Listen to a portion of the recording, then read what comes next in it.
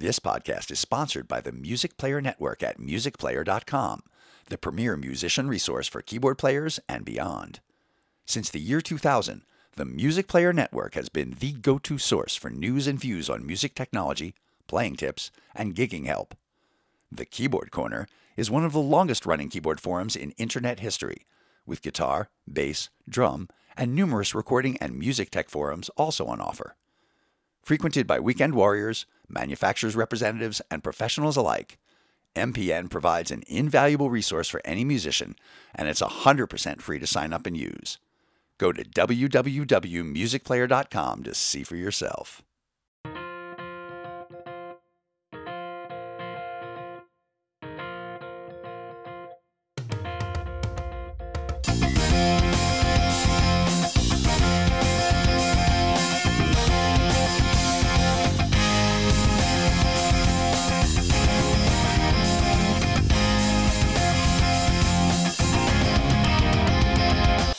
Hello and welcome to episode 28 of the Keyboard Chronicles, a podcast for keyboard players of the gigging variety. I'm your host David Holloway, and it's great as always to be here with you, and a big welcome again to Paul Bindig. How are you, Paul?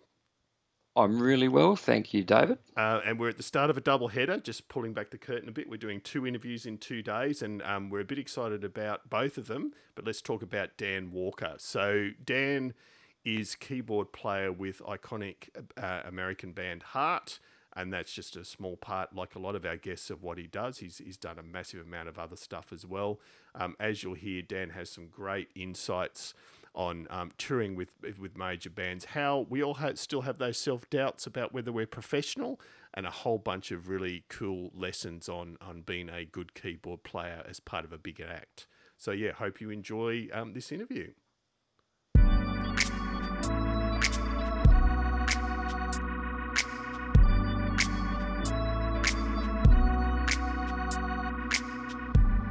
Dan, thank you. As I just said, it shows huge dedication on a Friday afternoon to talk to anyone, so appreciate you doing this. My pleasure. So we've been asking our guests now for what's coming up to a year, how they've been keeping busy in these trying times. So how have you been achieving that? Well, for me, yeah, I've just been doing a lot of work in the home studio. I'm really grateful to have a position here where I live that there's actually a separate little property here at the house where I can go off by myself and get some recording done. And I have, of course, filled it chock full of keyboards. I think there's 2 Hammonds in there right now, and Rhodes and a Wurlitzer and a Clav, and weighted controllers, and a big old pump organ that's actually in pretty good tune and well restored. So it's like I've got everything I need to do my thing over there in a little bit of privacy, and I'm able to make all the racket I want. So it's a pretty ideal situation, and it's a good thing because that's basically all I've been doing all year long. I've ventured out a couple of times for in-person recording sessions, but with the way cases are spiking back up here in the States, I'm probably just going to go pretty much back to total remote work for the next little while. That's right. And so, Dan, obviously it sounds like you're doing some work for others in that studio. You're also doing some stuff for yourself? I've never really had the urge to write or record music on my own. It's just one of my things. I've always, from the beginning, I just want to be in a band. I just want to help other people with their songs, and maybe do some co-writing here and there. But yeah, I've just, the craft of helping other people build their thing is very much what I'm into. Yeah. And also just the range. I mean, if you're a sideman, you get to play with all these different people, especially being sort of constantly with the supply and demand mismatch that us keyboard players generally profit from. Yes. Thank God for that. It continues to be a theme in my career. It's like, what am I doing getting this call? Oh, yeah, it's because there's only like 3 guys in town. Yeah, that's even at my level, Dan, that's a story of my life. Yeah, so no, I totally hear you on that. And we are going to talk about some of your co-songwriting stuff later too, so I'm keen to discuss that. Excellent. So let's go back then and do the usual potted history of Dan. So tell us a little bit what your formative years were like as far as music and what got you actually into playing full time. Well, it was so around the house. My earliest memories were my parents playing the Beatles and Paul Simon and Motown records, and in particular, one that was, I think, literally stuck in the tape deck in the car in our childhood was a soundtrack album, the soundtrack to the movie The Big Chill. Oh, yeah. That had a few key cuts that sort of wired my brain for Hammond organ from an early age, and those were Good Lovin' by the Young Rascals and Whiter Shade of Pale, of course. And I remember being 6 or 7 years old and looking up a music store in the phone book and calling and asking the man who answered what the sound was on a Whiter Shade of Pale. And he said, "Kid, it's a Hammond organ and you can't afford one," and and hung up. So I was pretty much chasing after one of those from that point on. But there was a piano in the house, and my parents noticed that I, as a toddler, was curious about it more than just the usual banging around kids like to do. I was actually, Mom says I was trying to pick out tunes from the television before I was talking very much. I don't know how much stock to put in that, but that's the way she tells the story. So they got me into classical lessons around the time I was 5. And, I was kind of in a constant state of more or less rebellion against that, as most keyboard players of our type were. But I'm grateful they made me stick with it. And I'm grateful for the teachers I had along the way, even though, clearly they knew I was a hopeless case as far as getting me to seriously engage with the classical repertoire. What little technique I have, I pretty much gained in those days from when I was 5 to when I was 13. And I had a couple of good teachers along the way that sort of, put the traditional arc aside and met me where I was and taught me a little bit of theory and taught me, well, you know how these notes sound together and you like playing that chord. This is why, and explaining the scales and the majors and the minors and all that stuff, rather than just trying to, apply the ruler to the knuckles to keep me on the designated fingerings of the designated pieces in the book. So, and then I think maybe when I was about 12, my uncle Ben gave me a few CDs. CDs were new at that point, and he gave me a copy of Piano Man, that second Billy Joel album. And that just connected with 12-year-old me, and I sort of slowly worked my way through and learned every song on that record by ear. And then I went back to Cold Spring Harbor and learned all those by ear. And then I went forward through the entire Billy Joel catalog. And I finished with that project right around the time he put out River of Dreams, which was his last album. So it was really good ear training for me, and great training too on what kind of parts make sense when you're playing with a band as a keyboard player. When to hammer away with that left hand like Richard T, and when to get out of the way and just play something that's kind of like a guitar part, and when to let the piano be a piano. And that also introduced me a lot to a lot of the great guest musicians Billy had, especially on some of those later albums. He had Steve Winwood coming to play Hammond on a cut, or do a duet with Ray Charles. And so that kind of helped broaden my horizons, even though I was just a kid in Oklahoma and didn't know any keyboard players. After my parents finally let me quit the piano lessons, I tried taking guitar lessons for a while, tried being a drummer for a while, and one of my guitar teachers actually at a certain point just said, you should probably stick with the keyboards. And, this is like a little bit of hit to the ego. And then he said, well, here's the thing. If you play keyboards, you're never going to be hurting for work. And that, like we said earlier, that was definitely the advice that has turned out to be great. And he taught me even more about, playing with bands and what keyboard players really do in that role. So it's a gentleman named Kevin Webb and another guy named Gary Riley really were my best playing with the band keyboard teachers, and they weren't even really keyboard players. That's amazing.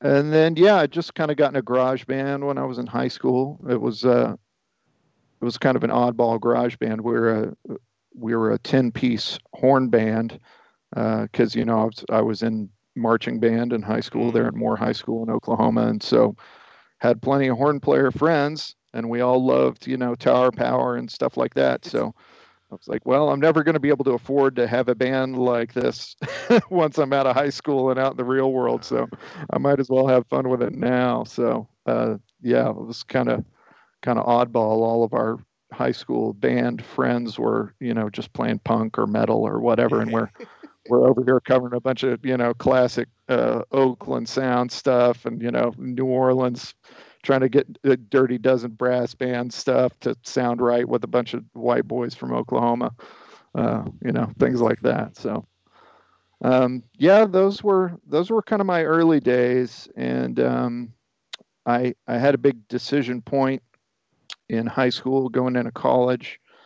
I was working at a music store, Norman Music Center there in Norman, Oklahoma, and I was trying to decide whether to go to college for jazz studies. I was going to try and get in at Indiana University and really do the thing, or take a full ride and go to the University of Oklahoma just down the road and study engineering. My parents were very supportive of whichever way I wanted to do it. And, I went and I talked to this gentleman, Cleve Warren. He's a great drummer and worked there at the music store.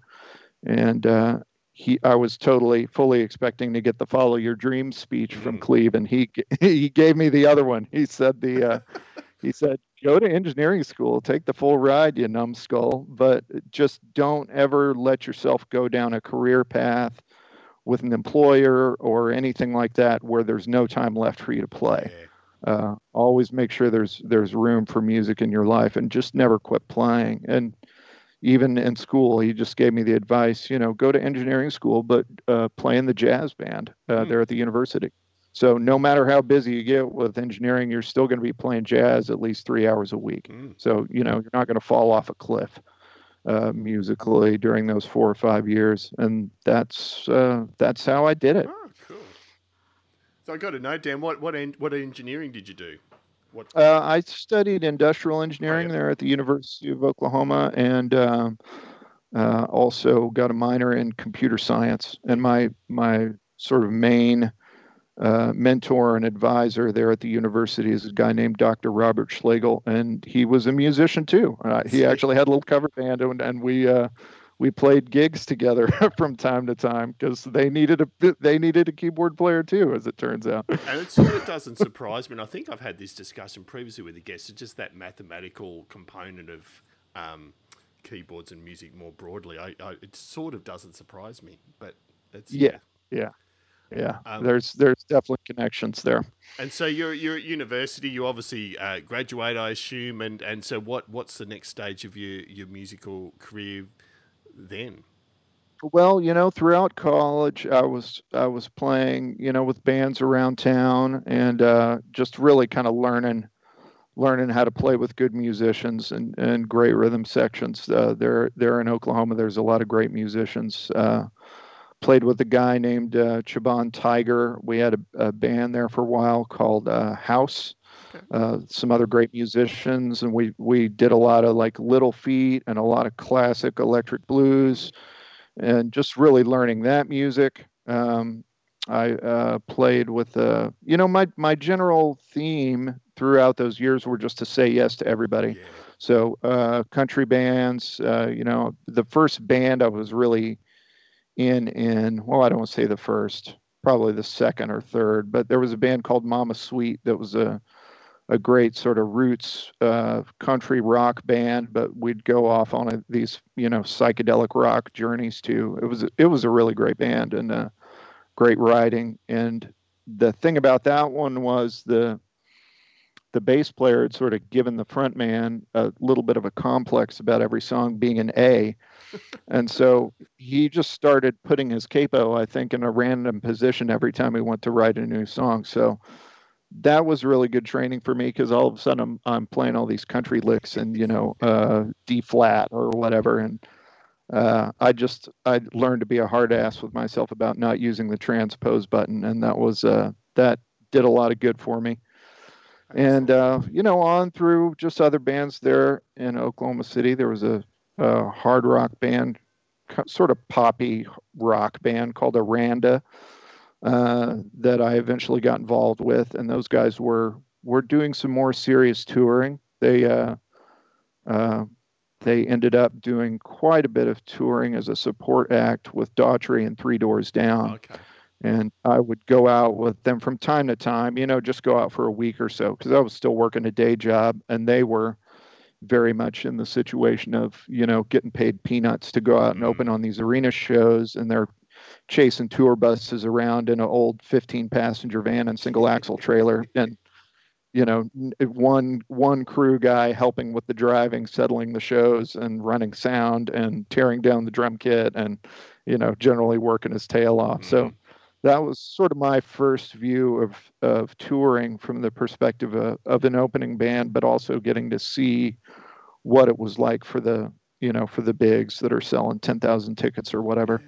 And it was exciting, but at the same time, it wasn't anything I could quit my job over at that point. So,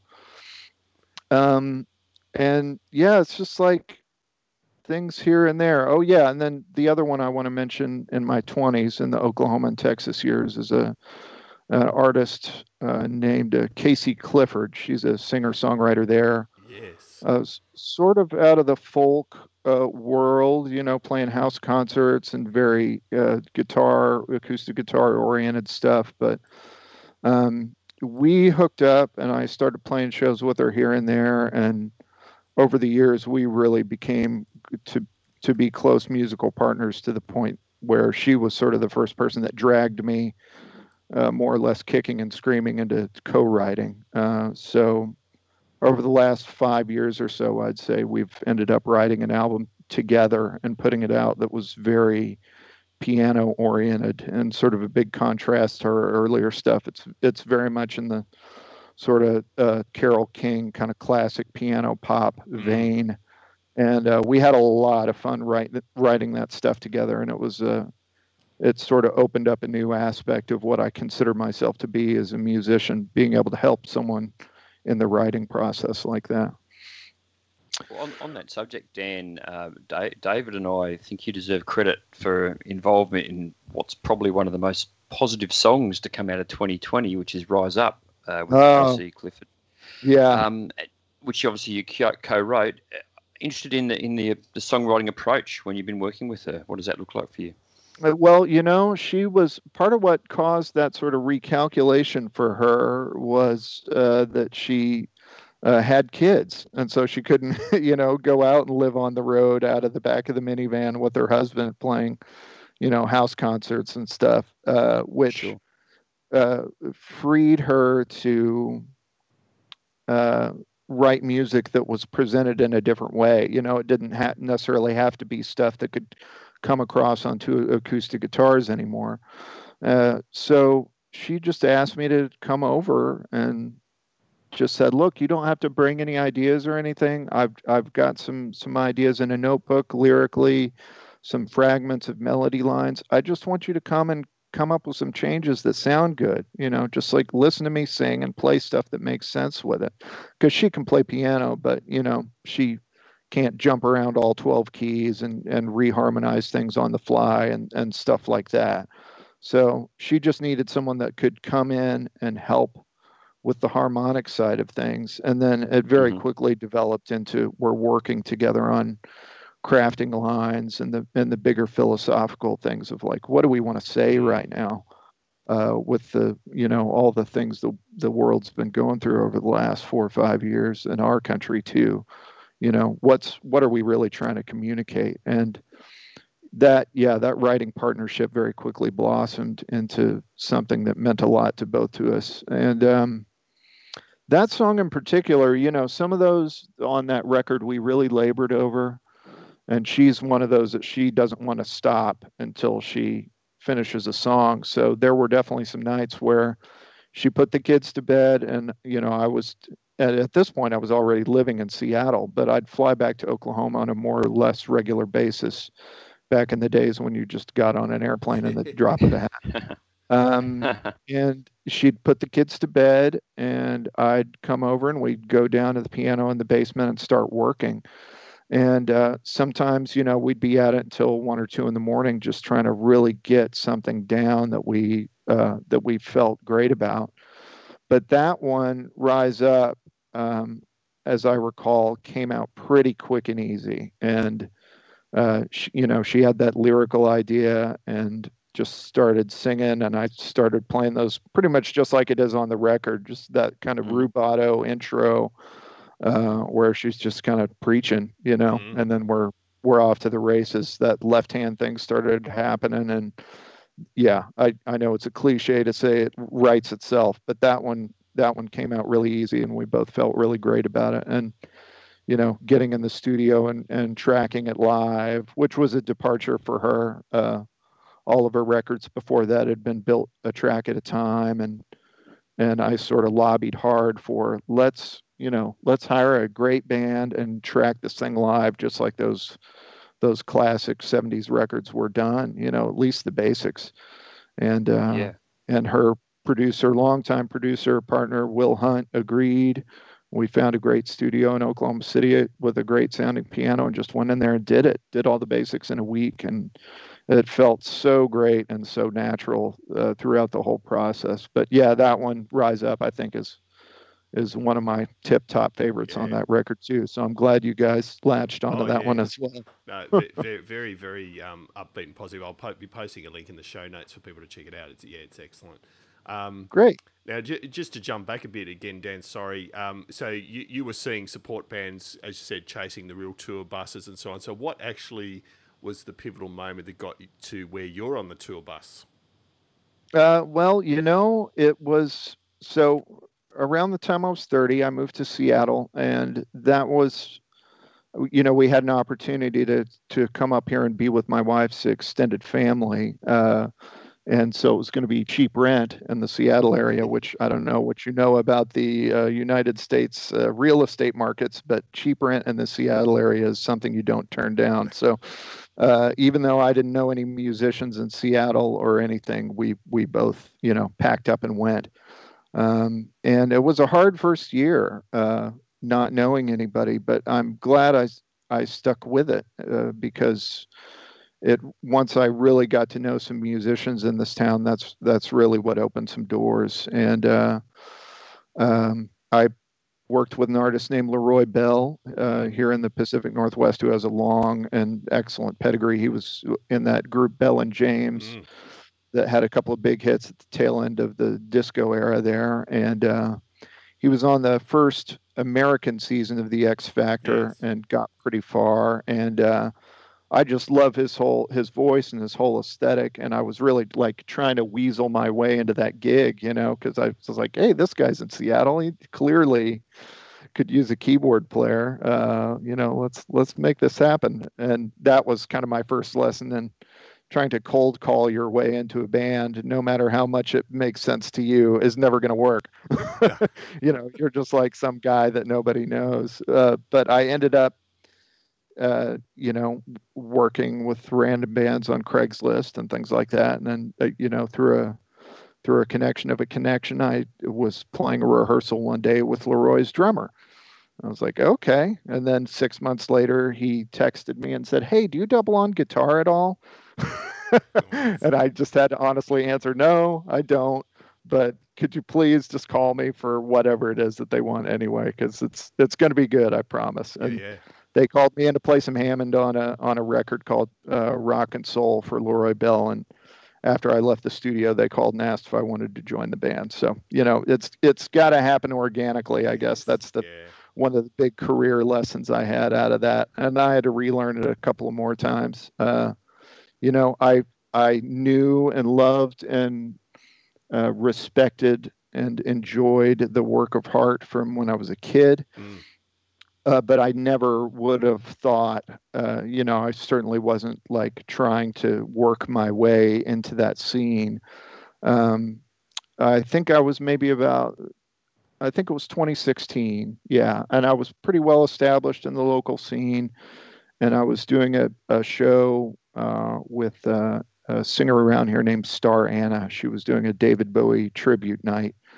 And it was a really good one with a little small string and horns ensemble. And we had a few rehearsals and everything was going great. And the bass player on that gig, Andy Stoller, said, "Hey, Ann Wilson's putting together a solo band. Would you be interested if, I was thinking about recommending you, but I just wanted to make sure that was something you could do."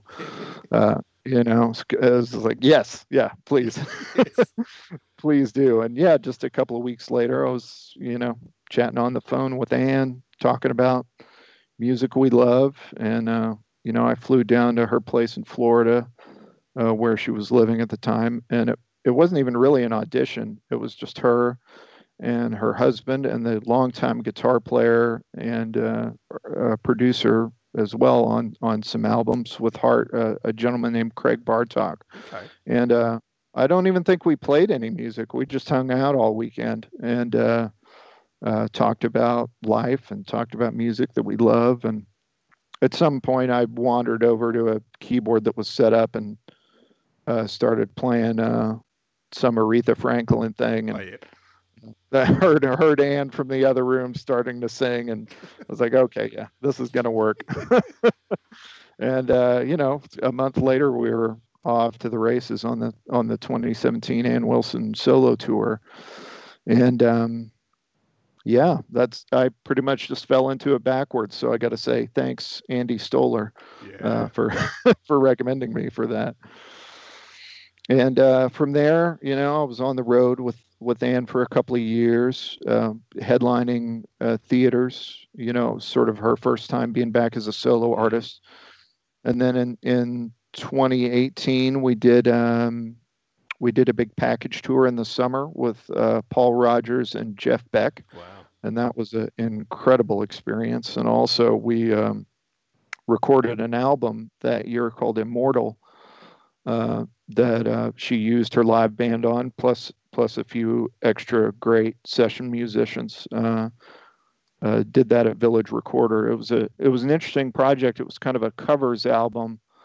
But as everybody recalls, back in 2016, 2017, there was this thing where so many of the great musicians and artists and songwriters passed away in like a year. Everybody was talking about what a horrible year it was. Mm-hmm. And she said, well, I'm just going to make a tribute album to all these people. And we did that. And she kind of really went through, much to the chagrin of the record company, picked her favorite songs, yes. or the songs she thought she could sink her teeth into as a singer, rather than just going for the hits. And when we did do a hit, like we did Life in the Fast Lane for the Eagles, yes. and she was like, okay, but we're not doing the riff. Right. we're gonna really rework the thing. And we ended up turning it into kind of a swampy funk tune, actually. Yeah, I've actually heard that one a few times. I love it. And the other one is Baker Street on that album? Yeah, that was the other thing. We're doing Baker Street. We're not doing the sax solo. Yeah.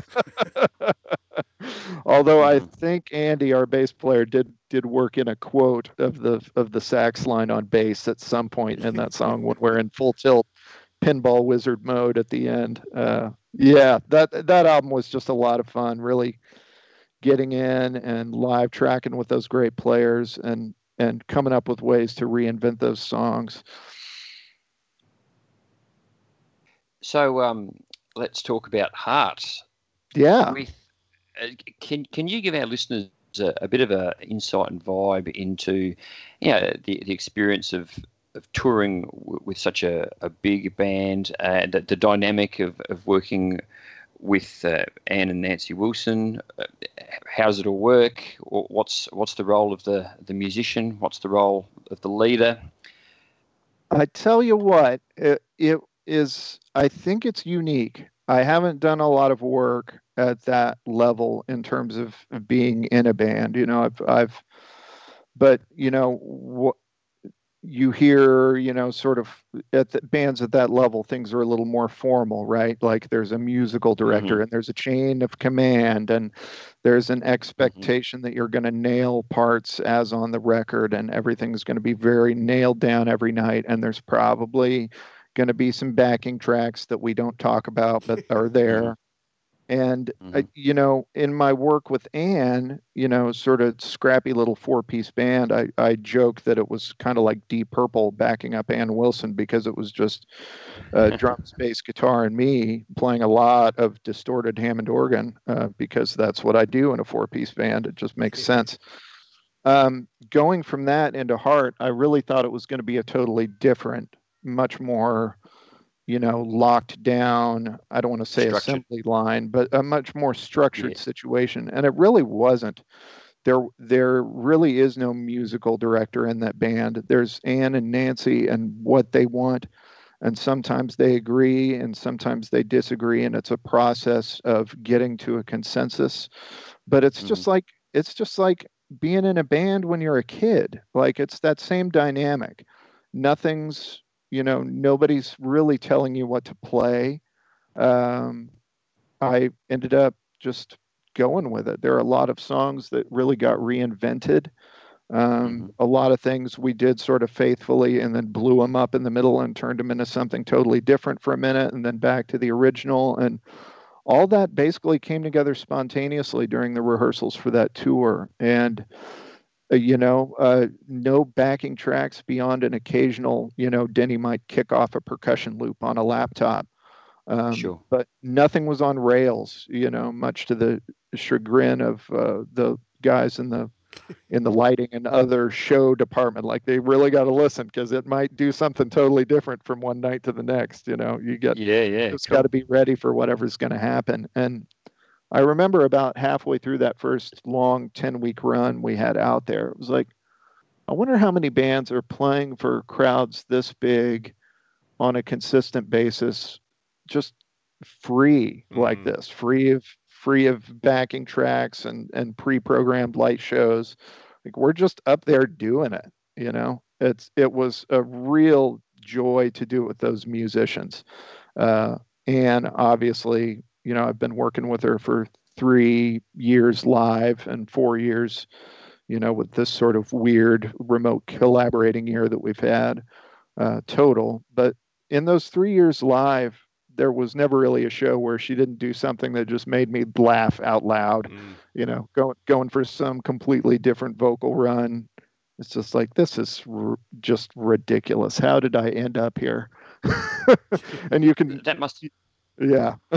So, sorry, Dan. I was just going to say that must have been really fun and, engaging for you as a musician to be, I'll use the inverted commas real band sort of situation where anything can happen on the night. Yeah. And anything often did. We had we had one train wreck, which I don't even want to talk about, but it was the overall arc of that Heart tour was just up. It just kept getting better. That whole first 9-10 week run, and we took a short 2-week break and went back out for another few weeks. And it was just like every single show got better. And the freedom to do that, to have those subtle changes over time in the parts and the arrangements, and it was never really discussed either. Those things just evolved on stage.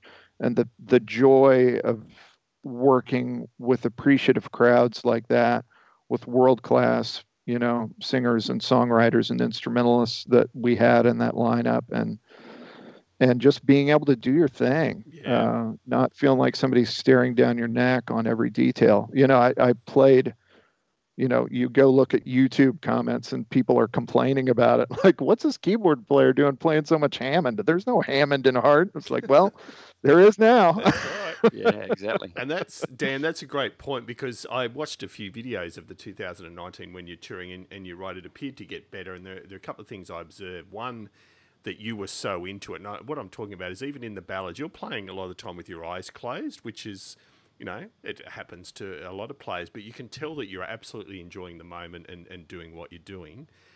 The other thing that stood out for me is I think it was Alone on what it's a much slower, more piano-driven. It's always a piano-driven song, but more piano-driven now. The way you play it live, and of course, being the cynical musician, I'm going, oh, Anne's got to have they've got to have dropped that key, and of course, there has been no key drop. Which I just find absolutely gobsmacking. Like it's a testament to her power as a singer. I thought, no, they've got to have dropped the key. So I brought up the original clip. I went, holy shit, it's in the same key. Yep. Yeah. There's it's startling when you think about it. Yeah, I just couldn't get, because there's some big notes in that song. So so that I totally agree with you, and I suppose. It must have been an astounding experience for you as your first, albeit over 3 years, a major touring operation.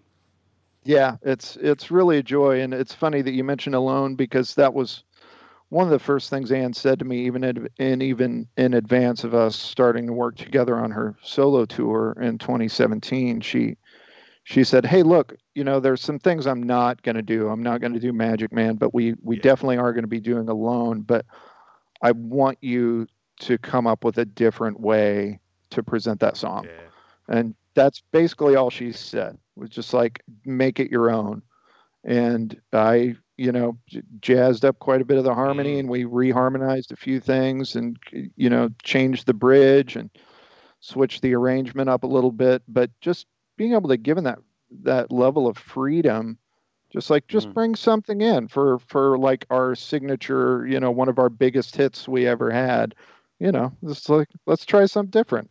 And we did. And that arrangement sort of made the cut when they got Heart back together, and Anne and Nancy asked me to do it. And that version of Alone, we basically just kept doing, just reinforced with more guitars, and Nancy was super into it as well. So like I said, the level of freedom with that group, for the trust in the musicians to do what they do, is it's a real joy working with them.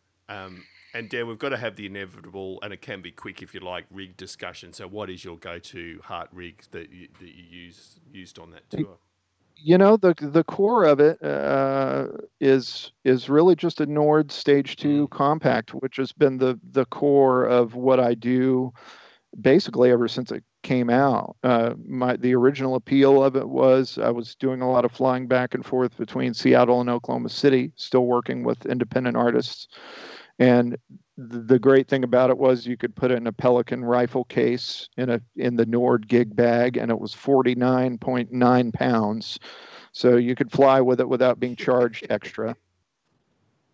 And you've got all your sounds right there, and you just slap an 88 key weighted whatever underneath it, and you've got a rig ready to go. You don't have to worry about a laptop or anything like that. And it really covers all the bases quite competently. I always ran the Hammond sounds through a ventilator, Leslie Sim or a real Leslie, if I could get one.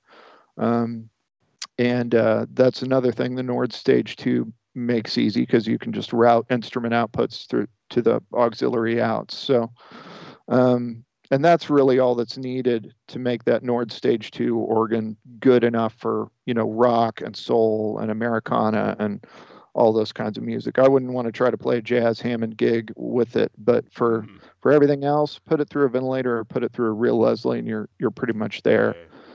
And the quickness, and really this was just as important for me with Anne and with Heart, because of the spontaneity musically of that situation, being able to very quickly change up sounds and patches and slap an effect on something or reprogram a split or a layer, all that is just so fast on the Nord Stage 2. And, there are some other platforms out there that have amazing sounds, but the quickness and the fact that I already climbed the learning curve on the Nord Stage 2, that really, prompted me to stick with it. So underneath that with Heart, I've got a Yamaha CP300, that big old heavy beast with the built-in speakers. And that's just basically working as a weighted 88 controller for the sounds, for the piano sounds in the Nord.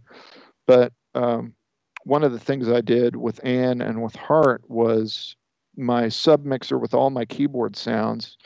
I would run the headphone out from that into those built-in speakers on the CP300. So, you've got that feeling of a vibrating instrument under your hands as you're playing, even though you got ears in, you're not listening to it to listen to it. And also that made things easier at sound check. It's like, well, I don't necessarily have to have the monitor guy get out of his bunk and come turn on the monitor board just for me to work on some sounds. I can just work on them by myself while they're aiming lights or whatever. And also, it never happened, but it was like, well, it's good to have it just in case, since there's no wedges here. If something goes wrong with the earbuds, at least I'll have a chance of being able to hear myself out of something other than bouncing off the back wall of the house. So yeah, and then the other things that I added just to have a big, fun, spontaneous, old school multi-keyboard rig when I started working with Ann was the Mellotron M4000D, the kind of big full-size one with the big flat top, and I got one of the expansion cards with that one. I really kind of splurged, It's like, oh, this is all stuff I want anyway, so let's take advantage. And then also I got a sequential OB6. They were Dave Smith instruments still at that time in 2017, but and that one's been going strong too. So I've got a nice L with 2 tiers on both sides. And that was the Ann rig. And then when I got the call for Hart, of course, the thing you have to add to that is a mini Moog, because you're going to be playing Magic Man, and you don't want to do that without a Moog. So I went with the Model D reissue that they were putting out at that time, which is just a really faithful. I believe they started up production on some components to be able to have the exact same audio pathway basically as the originals.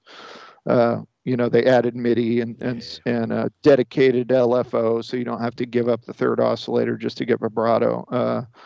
But other than that, man, it is that sound. And I was just super into the idea. I don't know, I guess it's a masochistic streak, but I was super into the idea of doing it like Howard Leese did it. Like, I'm going to have a mini Moog up here with no patch memory, just knobs and a tuner pedal and just hope you get it right every night. And most nights I did. The biggest time I didn't will be my train wreck story when we get to that. I look forward to that. That's great. Massively looking forward to that. Yeah. And just while I think of it, Dan, too, with the Hart rig, you play a bit of accordion live, don't you?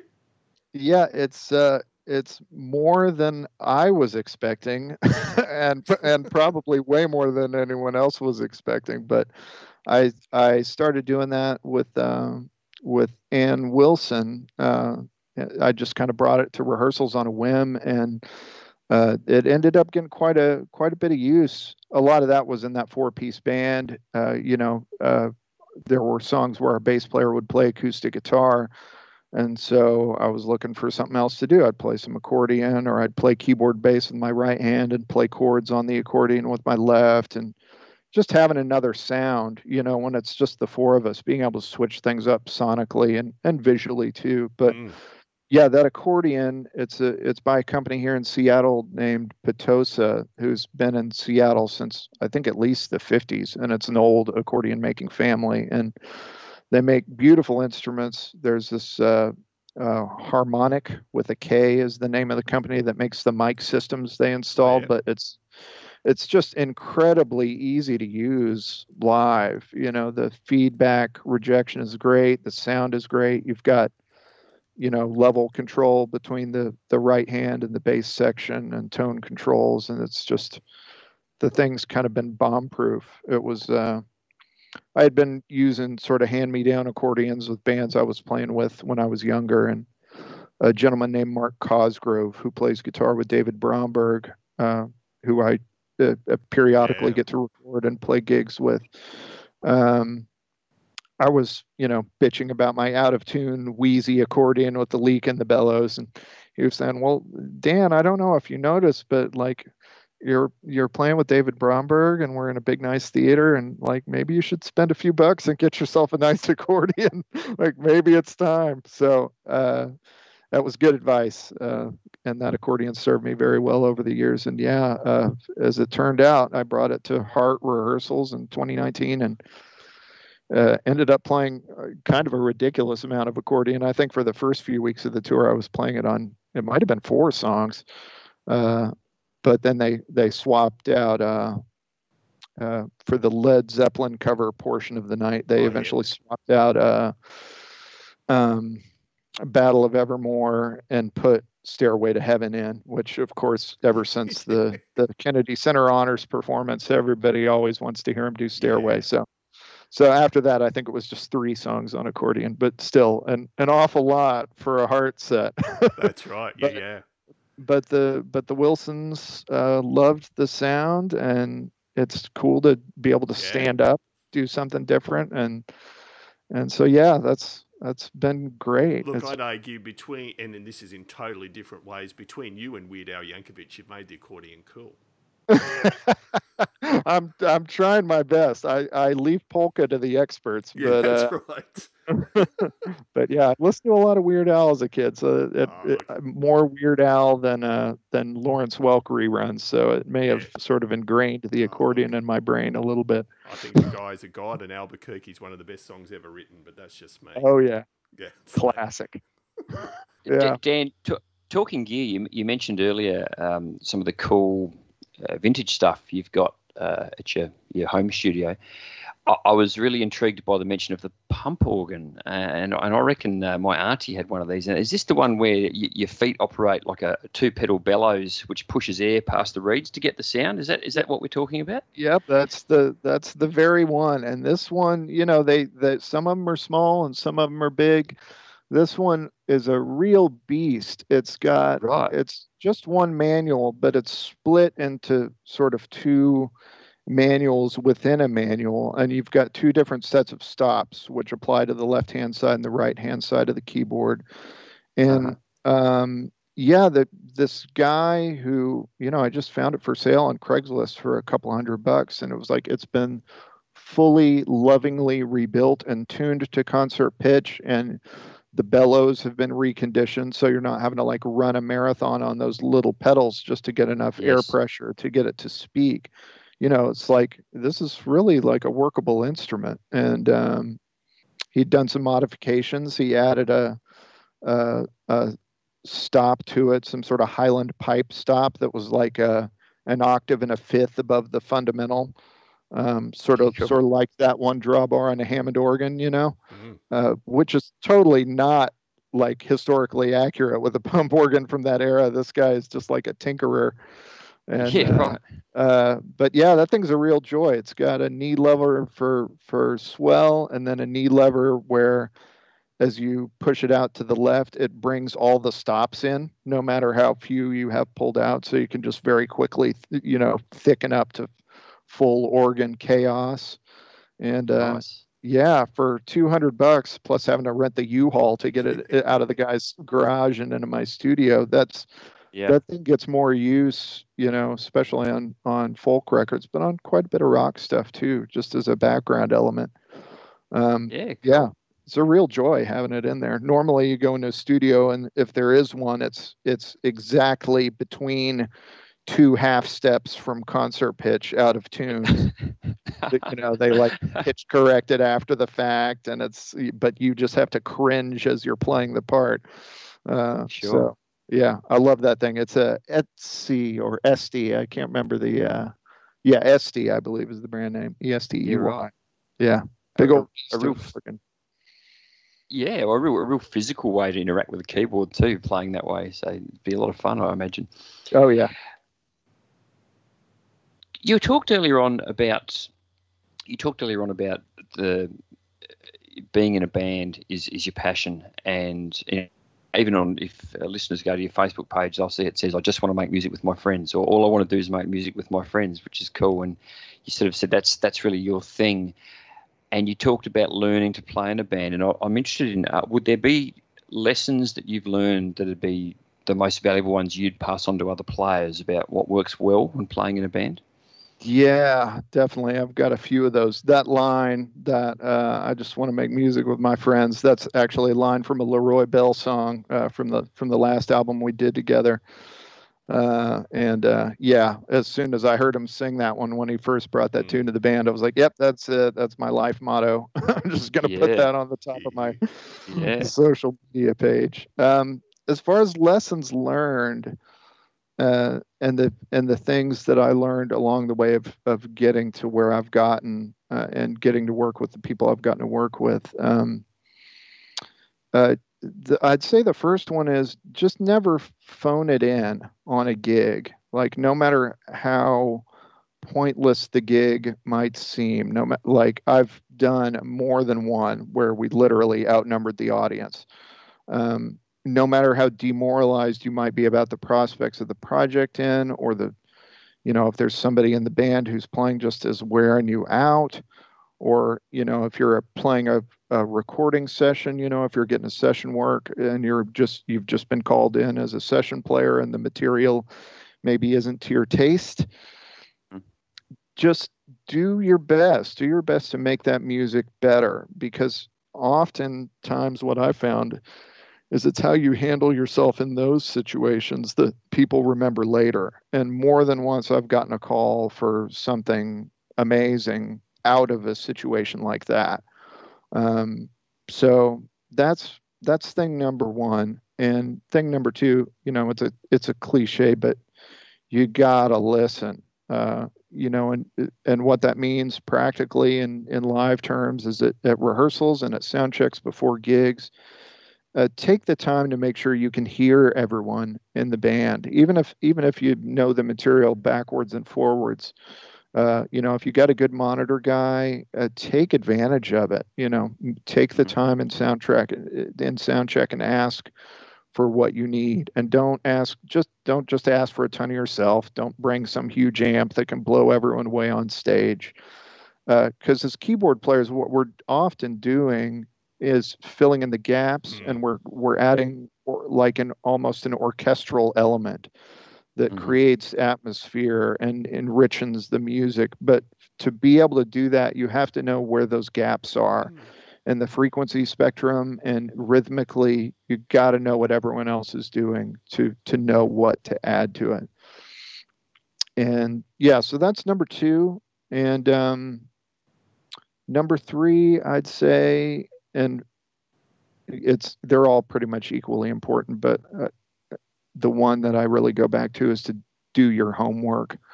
As a guy with a day gig, I spent a lot of years sort of wrangling with myself about the question of what it means to be, quote, professional as a musician, because I wasn't putting food on the table with my music.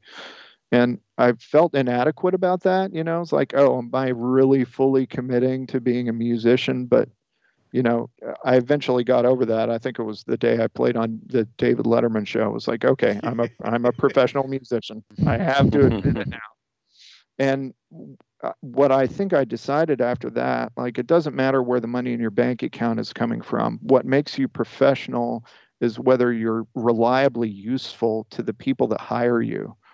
And to me, homework preparation, that's the essence of professionalism. Do everything you can to learn the material backwards and forwards at home. And for me, in practical terms, what that almost always means is listening, just total immersion listening. I'm taking a shower, I'm doing the dishes, I'm working on something else, I'm mowing the lawn, I've got my earbuds in, I'm listening all the time to the next music that I'm going to be playing on stage with people.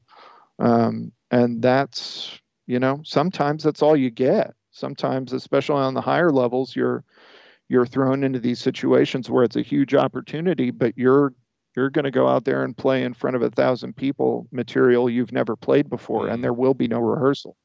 And so, you can learn a lot just by immersing yourself in recordings like that. And that's always been my method of homework.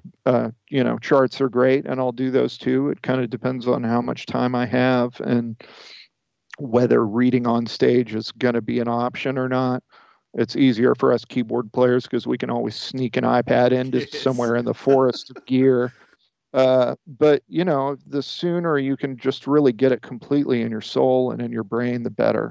And I'll go to great lengths. I'll track down bootleg live recordings, and as well as studio versions. I'll rip audio off of YouTube with Audio Hijack and put them in MP3s and just have them in a playlist on my phone. And I sort them by play count, the good old iTunes Smart playlist. So whatever song in the batch of songs I need to learn that I've listened to the least, as soon as I hit play, that's the one that's going to play. And yeah, that's the thing. And then I guess if I could do one more, do everything you can to make the front of house engineer's job easier. Don't second guess him. You can't hear what's going out there. He can. He knows what he needs to make a band sound good. So I'll always check in, like, okay, can I EQ this differently for you so you aren't having to, chase around and pull low end out of certain sounds and then boost it back up later. Like, just let me make it easy on you. And from clubs all the way to arenas, work as a team with that guy because he's got his hands full, usually just trying to make the vocals intelligible, which is the important thing. Yeah, so that's right.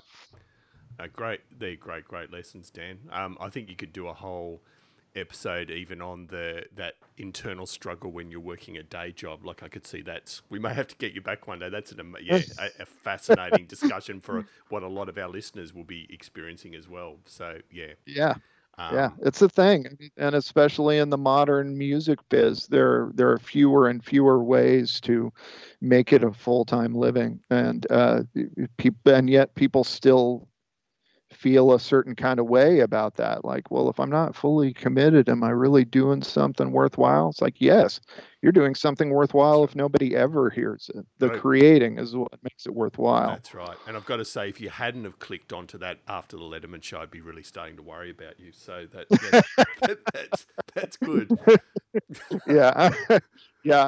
I had to admit it to myself at that point. Yeah, you're not fluking that one, Dan. There's one more thing I want to mention on the lessons thing, and it's short and it's practical, and I'm not going to go through them all right now because they've been done great. But there's a banjo player here in the Pacific Northwest by the name of Danny Barnes, and he has a website, and he's an amazing creative musician. He's worked with a lot of great musicians. He's also got super cool solo material, and he has written 2 essays that are on his website, and one of them's called How to Make a Living Playing Music, and the other one is called How to Play in Someone Else's Band.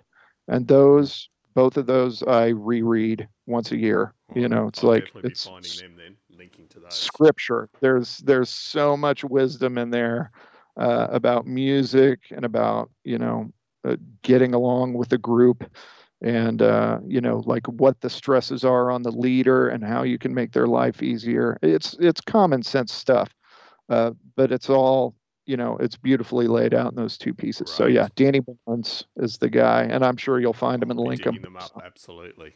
Excellent. Beautiful.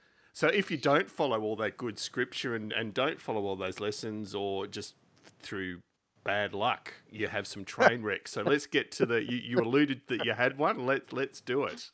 Yeah, I had 2 that I thought I might talk about, but I think the one that I just have to cop to is the one that was in front of the most people, which was, and I wish I could remember what show it was. It's long since lost to the memory hole, but one night, so Magic Man in the Heart Set was second up. We opened the show with Rockin' Heaven Down, which was a great moment because it's one of my favorite Heart songs, and they hadn't done it live in a very long time. So it was a really special moment opening the show with that. Like the real hardcore Heart fans kind of it's one of those great show opening moments where you're like, oh, we're in for something special here. We're really going to take a journey. It's not just going to be a greatest hits night. Yeah. But then right after that, we do Magic Man. So my my tech, who I want to talk a little bit about later, is a gentleman named Roland Lindsay McKay. He actually grew up in Brisbane, I believe, and Wow.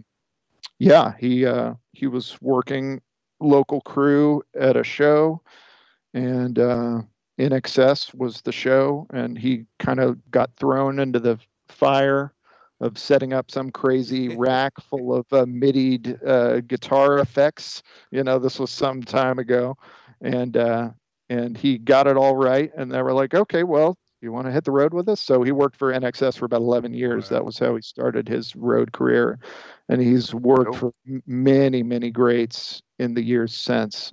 So he's one of those guys that can fix anything. Yeah. He fixed the tour bus once. They're classic salt of the earth Aussie. But so he would set up that mini Moog for me and tune it and get everything patched in for that first song. And then we would go to Magic Man. And there's not a ton of keys in the front half of that tune. I'd like trigger some Beltree samples and things like that, and a little, Mellotron guitar feedback bits I'd add to thicken. But it's mostly all about getting ready for that big synth solo. So my routine would be, we'd get through the first couple of verses, and then the guitar solo would happen, and I'd stand up and, bob my head and have a good time. And I'd unplug my in-ear monitors from my belt pack, and I'd plug them into the headphone jack on the front panel of the Mini Moog. And then I've got my tuner, and I kill the main output switch on the Moog, and I retune up all the oscillators, and I get my patch, do the changes to the waveforms in the mixer that I need to do. And I'm always super paranoid about making sure that main output switch is off, because I don't want to be just like tuning and noodling and making stupid synth noises, not realizing it because I don't have my ears plugged into Monitor World anymore. So I'd get everything set up just right, get that nice long glide for the big glide down after the feature, and then I'd move my headphone jack back into my belt pack, and I'd have about 16 bars left to enjoy and vibe and get ready to do my big Mini Moog moment. And you can see where this is going. One night, and I had forgotten to unmute it. And there, like the whole band has dropped out, and it's I spent a lot of time into figuring out how to present that moment, because on the record it's actually like triple tracked. Okay. There's 3 separate parts, so I had to do some choreography to figure out how to do it with the Moog, and I used the OB6 for sort of one of the lower Moog parts, and then how to get that glide turned on so you can do that big long swoop down. And it's kind of a crazy complicated bit of choreography in that little 2-bar feature. But so I'm fully locked in. Like, that's my one big muscle memory moment of the show that I practiced before I showed up to rehearsals to make sure I could do it smoothly every time.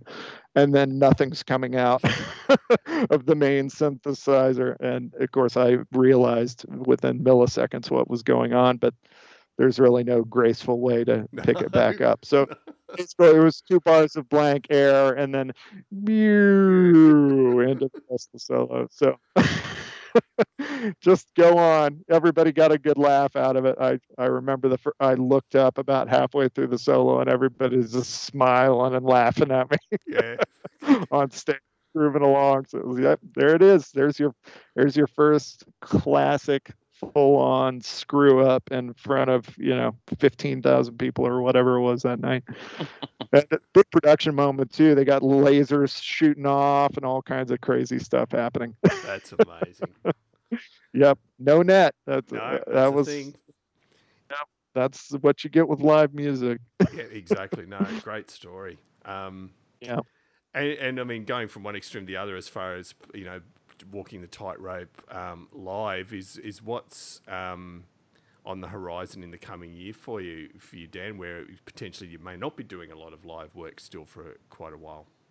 I'm really just gonna keep doing what I've been doing, which is working here from the home studio. It's been a really fun process learning to embrace that environment. And what I mean by that is, as a session and studio player, I have had very much embraced the sort of almost macho ethic of, oh yeah, we're total pros. We're gonna have this thing and take one or two or three, and often there's a lot of pressure to do that, economic pressure to be able to do that, and you get a certain amount of pride of being able to do that classic Nashville session guy thing of you walk in and you make a chart as the artist plays the song, and then you walk into the room and play it. And I love working like that, and I love working with the live band too. And whenever possible, my favorite thing to do is to track to tape like that, because it makes everyone, not even really because of the sound. I'm not enough of an audiophile to be able to hear what's different about it, but it makes everyone bring their A game. Just like knowing that if you're going to have to punch something, you're going to have to do it better, because there is no do, and you just don't want to be that guy that screws things up. So, going from that to working at home, the biggest thing of the last year for me was learning to embrace the difference of that environment. I was like, I can't sit here and do 30 takes on this piano part and really whittle it into a gem, of a thing that I wouldn't have the time to do. And maybe take one, it's the best thing, but you can take the time to explore and embrace it, embrace that. Don't think, and that's the other thing, working alone, you'll often go into this, self-doubt funk where you've done 15 takes. It all seems dumb. It's like, man, really, maybe I really do suck at this. Maybe I should just quit. That thing you get when you're home alone instead of working with other people. But yeah, it's sort of been a psychological journey of learning to embrace the differences in that process and working asynchronously with people. I've been doing some work with Anne. We've actually written a couple of tunes together, which is something I never would have been mentally prepared to even be asked to do if it had not been for my friend KC, like I said, dragging me out of my shell and getting to write that record with her. So that's been a real joy, and just working on doing those songs, 2 or 3 different ways. Like, how does it really work? Let's take our time with it, and working with the guys in the band remotely. And also, for a good part of this year, Nancy's been doing a solo album, and she asked me to play a bunch of keyboards on that as well.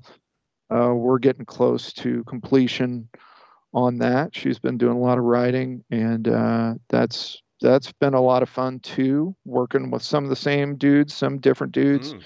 And it's just a joy. And it's interesting watching everybody getting better at working remotely, but there's still nothing like the magic of working in person. And Anne is very much, she's kind of like me, and that she's at her most happy when there's a band in the room. And she actually got stir crazy enough at some point that in the middle of one of our somewhat dipped periods of pandemic chaos here in the States, she actually leased herself a tour bus, and her and her husband journeyed from Florida all the way up to the Pacific Northwest, and we put a band together of Seattle folks, so nobody had to travel except her, and did some live band in a room tracking in a very well ventilated studio with Anne, off in a isolated vocal booth, and all of us masks the whole time. It was a drag. You don't get to do a lot of those. Obviously, nobody's gathering around a single mic to do a bunch of gang harmony vocals. You gotta keep the protocol, but just the joy of being in a studio again. I didn't realize how much I missed it until we had that week. So I think it's just going to be more of the same for the indefinite future. And for me, it's really just trying to, I'm keeping fairly busy. People hitting me up for random projects, and producers that like to use me on stuff that bring me steady work. But also, even when nothing's in the queue, just being disciplined about going out there and making funny noises with the matriarch, or just like putting a random track down, learning something new about Logic, just trying to make music every day. We miss being out on the road. Yeah. We really miss it. The group text is still going hot. uh, you know, but it's yeah, just gotta max out the moment that we're in, and it's I mean, for me, I've been spending a lot of time on Bach, just working through those two-part inventions that nobody ever managed to make me wade my way through Yeah, when I was when little, you're little, yeah. taking classical lessons. That's brilliant. No, that's excellent. And before we get on to the last two questions, Dan, just when you mentioned Billy Joel and the impact Piano Man had on you, I've always thought the last 5 or 6 years, is there a better gig for a keyboard player than what Billy Joel has now at Madison Square Garden, obviously pre-COVID, where he sits in his mansion relatively close by, has a chopper pick him up, drop him close to the venue, gets into the venue, sits down, plays an amazing gig to a full Madison Square Garden, and then is home and in bed again by 11 o'clock that night. Does it get any Yeah. better than that? No, I don't think so. I think if you're Billy, if you're a New Yorker through and through, that is gonna be like the reward for a long That's right. hot career of all kinds of crazy, management screw overs and drama Yeah. and difficulty. Uh, Adapting to the MTV era. And it's like, okay, at the end of the day, like this is it. Exactly. You're right. I don't think, from the outside looking in, you can get bored with anything. That's It's right. amazing that the human capacity for whining about situations we're in. But I think that's one that Yeah. I could probably milk out for Live a few with. Yeah, decades that's in right. that position Exactly. with joy in my heart. And obviously, speaking of keyboard players you admire, we've started a new segment on the show, which is tagging a keyboard player. So just interested if, God forbid you had to listen to us talk again or whoever it was, which keyboard player would you love to see interviewed about their career? I couldn't choose between these two. Can I do two? Two's great, yeah. All right. So you got to get Benmont Tench on there. Oh, If yes. there's one, if I had to pick one, it would be Benmont. I've been asking myself, like I know we're all supposed to shoot towards finding our own unique voice and signature sound and creativity, and not just ape our heroes, but still I'm 12 days away from 40 years old here. When I'm stumped about what to do with the track, I just say, okay, what would Yes. Benmont do? Just to respond to that one, Dan, it's absolutely on the bucket list, and I've made an initial approach. But as you can imagine, Benmont has management and is very hard to track down. But between him and Roy Bittan, they'd probably be my top two, and I'm certainly trying. Yeah. Well, I will be tuning in for sure. I mean, I tuned into all these anyway, but he's just like he had fully developed a brilliant aesthetic of how to play keyboards in a guitar band by age 23. And he'd spent his whole career fine tuning it and adapting it, and it's an aesthetic that aligns with mine. And the other great thing about Benmont is he's had the best of both worlds. He's been in a band in the one of the great bands of all time, like in the band in the best and highest sense of that term. And also he had a brilliant career as a session musician, working with a whole range of artists. He got to do both. And just the parts he comes up with and the value of executing those with discipline and finding a way to fit in the ensemble. And also, he's instantly recognizable and can play his ass off when the moment comes to do it. So, yeah, he's my main guy. And then the other one that I'd really love to hear, just because I haven't heard any interviews with him, but I'm kind of obsessed with him his playing, is a Welsh keyboard player by the name of Geraint Watkins. Okay. Yeah, he's worked with Nick Lowe quite a lot, and Dave Edmunds and Mark Knopfler, and I think he worked with Paul McCartney in some aspect somewhere along the way. And he has a great solo album that came out in 2019. I think Rush of Blood is the name of the album. You'll have to check me on that. But yeah, Geraint Watkins, he's a fantastic player. I got into him through his work on some of these more recent Nick Lowe albums from the last couple of decades of Nick's sort of elder statesman Yes. Era, which I love. Oh, I some love the great way he songs, sort of yeah. adapted himself to his age and embraced it and just matured in a beautiful, wonderful way stylistically and as a songwriter too. I mean, there's many more. I've certainly spent a lot of the last few years admiring and deconstructing and reconstructing the keyboard parts that Howard Leese came up with Yes. in what I consider my favorite era of Heart. And there's a long list of jazz pianists and organists that I, sort of admire from afar, like people who can climb Mount Everest. I can admire it, and at the same time, no, I'm never going to be able to approach that level of facility at that music. But yeah, No, if I had to pick one, Ben Mott. Yeah, challenge accepted. Fantastic. Well, thank you, and yeah, we'll definitely keep trying to track him down. Yeah.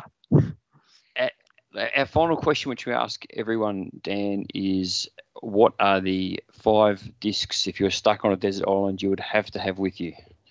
Okay, so obviously I spent some time ahead thinking about this one, and depending on how I felt that day, I got to give the standard cheater answer that your guests give. I might take Revolver, Rubber Soul, Help, A Hard Day's Night, and Sgt. Or Pepper's. go the box set. Well, I think we've had at least 2 guests say Beatles box set.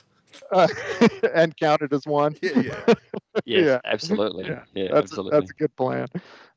Leaving the Beatles aside, if I can pick 5 non-Beatles, it would be these are not necessarily the music that was formative for me as a musician or as a keyboard player, but it's just the stuff over the last few years that I've loved listening to the most. The stuff that when I listen to it in the car, it makes me feel alive and connected and excited about being a human being, and makes me want to holler, and those things are Donny Hathaway's live album. Oh, yeah.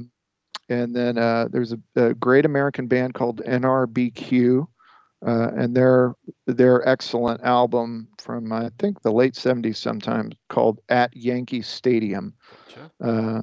And it's kind of a joke title because it's actually a studio album, and the cover is just them like standing around on the field in an empty Yankee Stadium. Nice.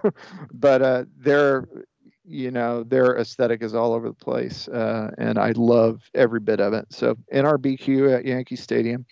There was a great album I think in the early aughts by Michel Ndegeocello, which is one of my all-time favorites, called Bitter. It's got some great writing, great singing, great keyboard playing, great string arrangements. That's just one I go back to over and over and over again.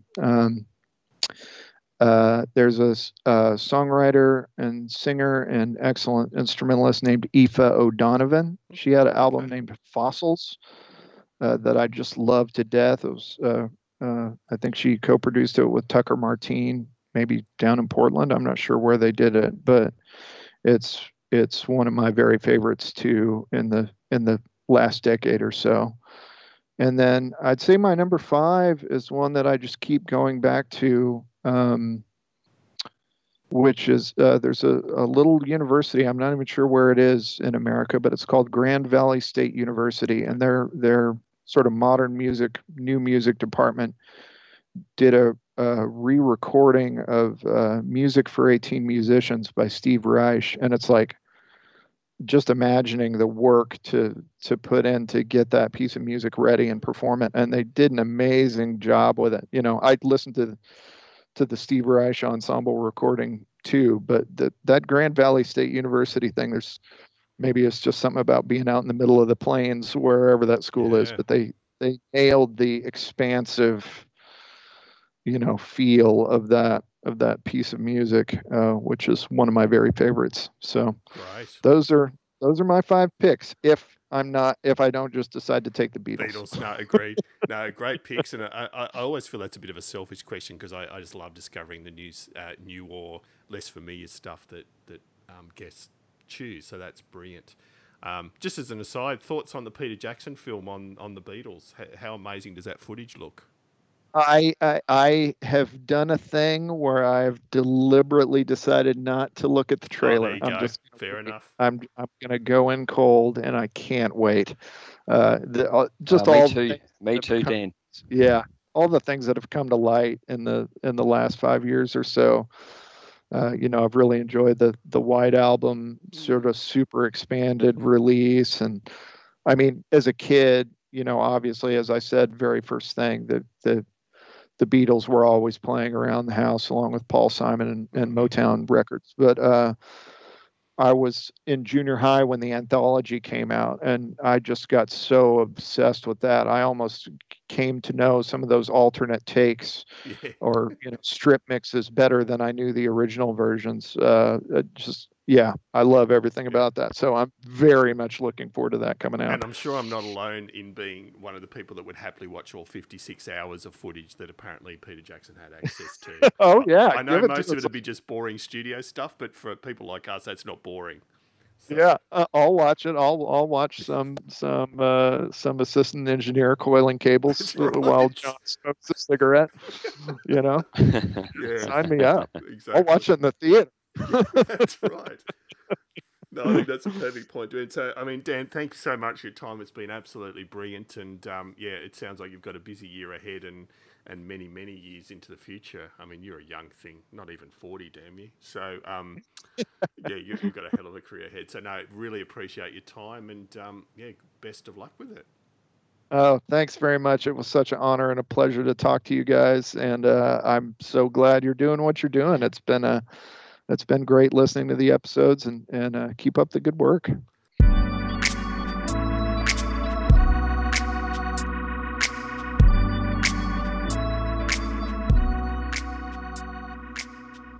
And there was Dan. I just can't think of anything original to say, Paul. Every time I say what a wonderful guest, and it's true. I'm not being polite. He was a pleasure. Dan was an absolute pleasure to talk to and had some really interesting insights. Yeah, maybe keyboard players are all just really good people, because I feel the same as you. Like every time we wrap up a recording, I always go, well, wasn't he or she a really nice person? But yeah, I felt what was great about Dan was he's so generous with his philosophies around what makes a keyboard player successful and what we can all work on. And I got a lot of value out of that personally, and I'm sure our listeners will as well. Yeah, no, huge thank you to Dan for doing that. So that's it for this episode. We'll be back again in 2 to 3 weeks, but just a reminder that you can keep in touch via a few means. As always, our website is keyboardchronicles.com. We're on Facebook at facebook.com/Keyboard Chronicles and Twitter at the Keyboard CHR1. If you like good old-fashioned email, we're always keen to hear from you, and the email address is editor@keyboardchronicles.com. We do have a Patreon account. We've got some news on that in coming weeks, but for the price of a coffee a month, you can help us go from strength to strength, and that's at patreon.com/Keyboard Chronicles. So again, Paul, thanks for joining me. Always an absolute pleasure. Thank you again for having me. I've had great fun. And most importantly, to our brilliant listeners out there who continue to grow week after week, which is hugely gratifying, we hope to see you back here next episode.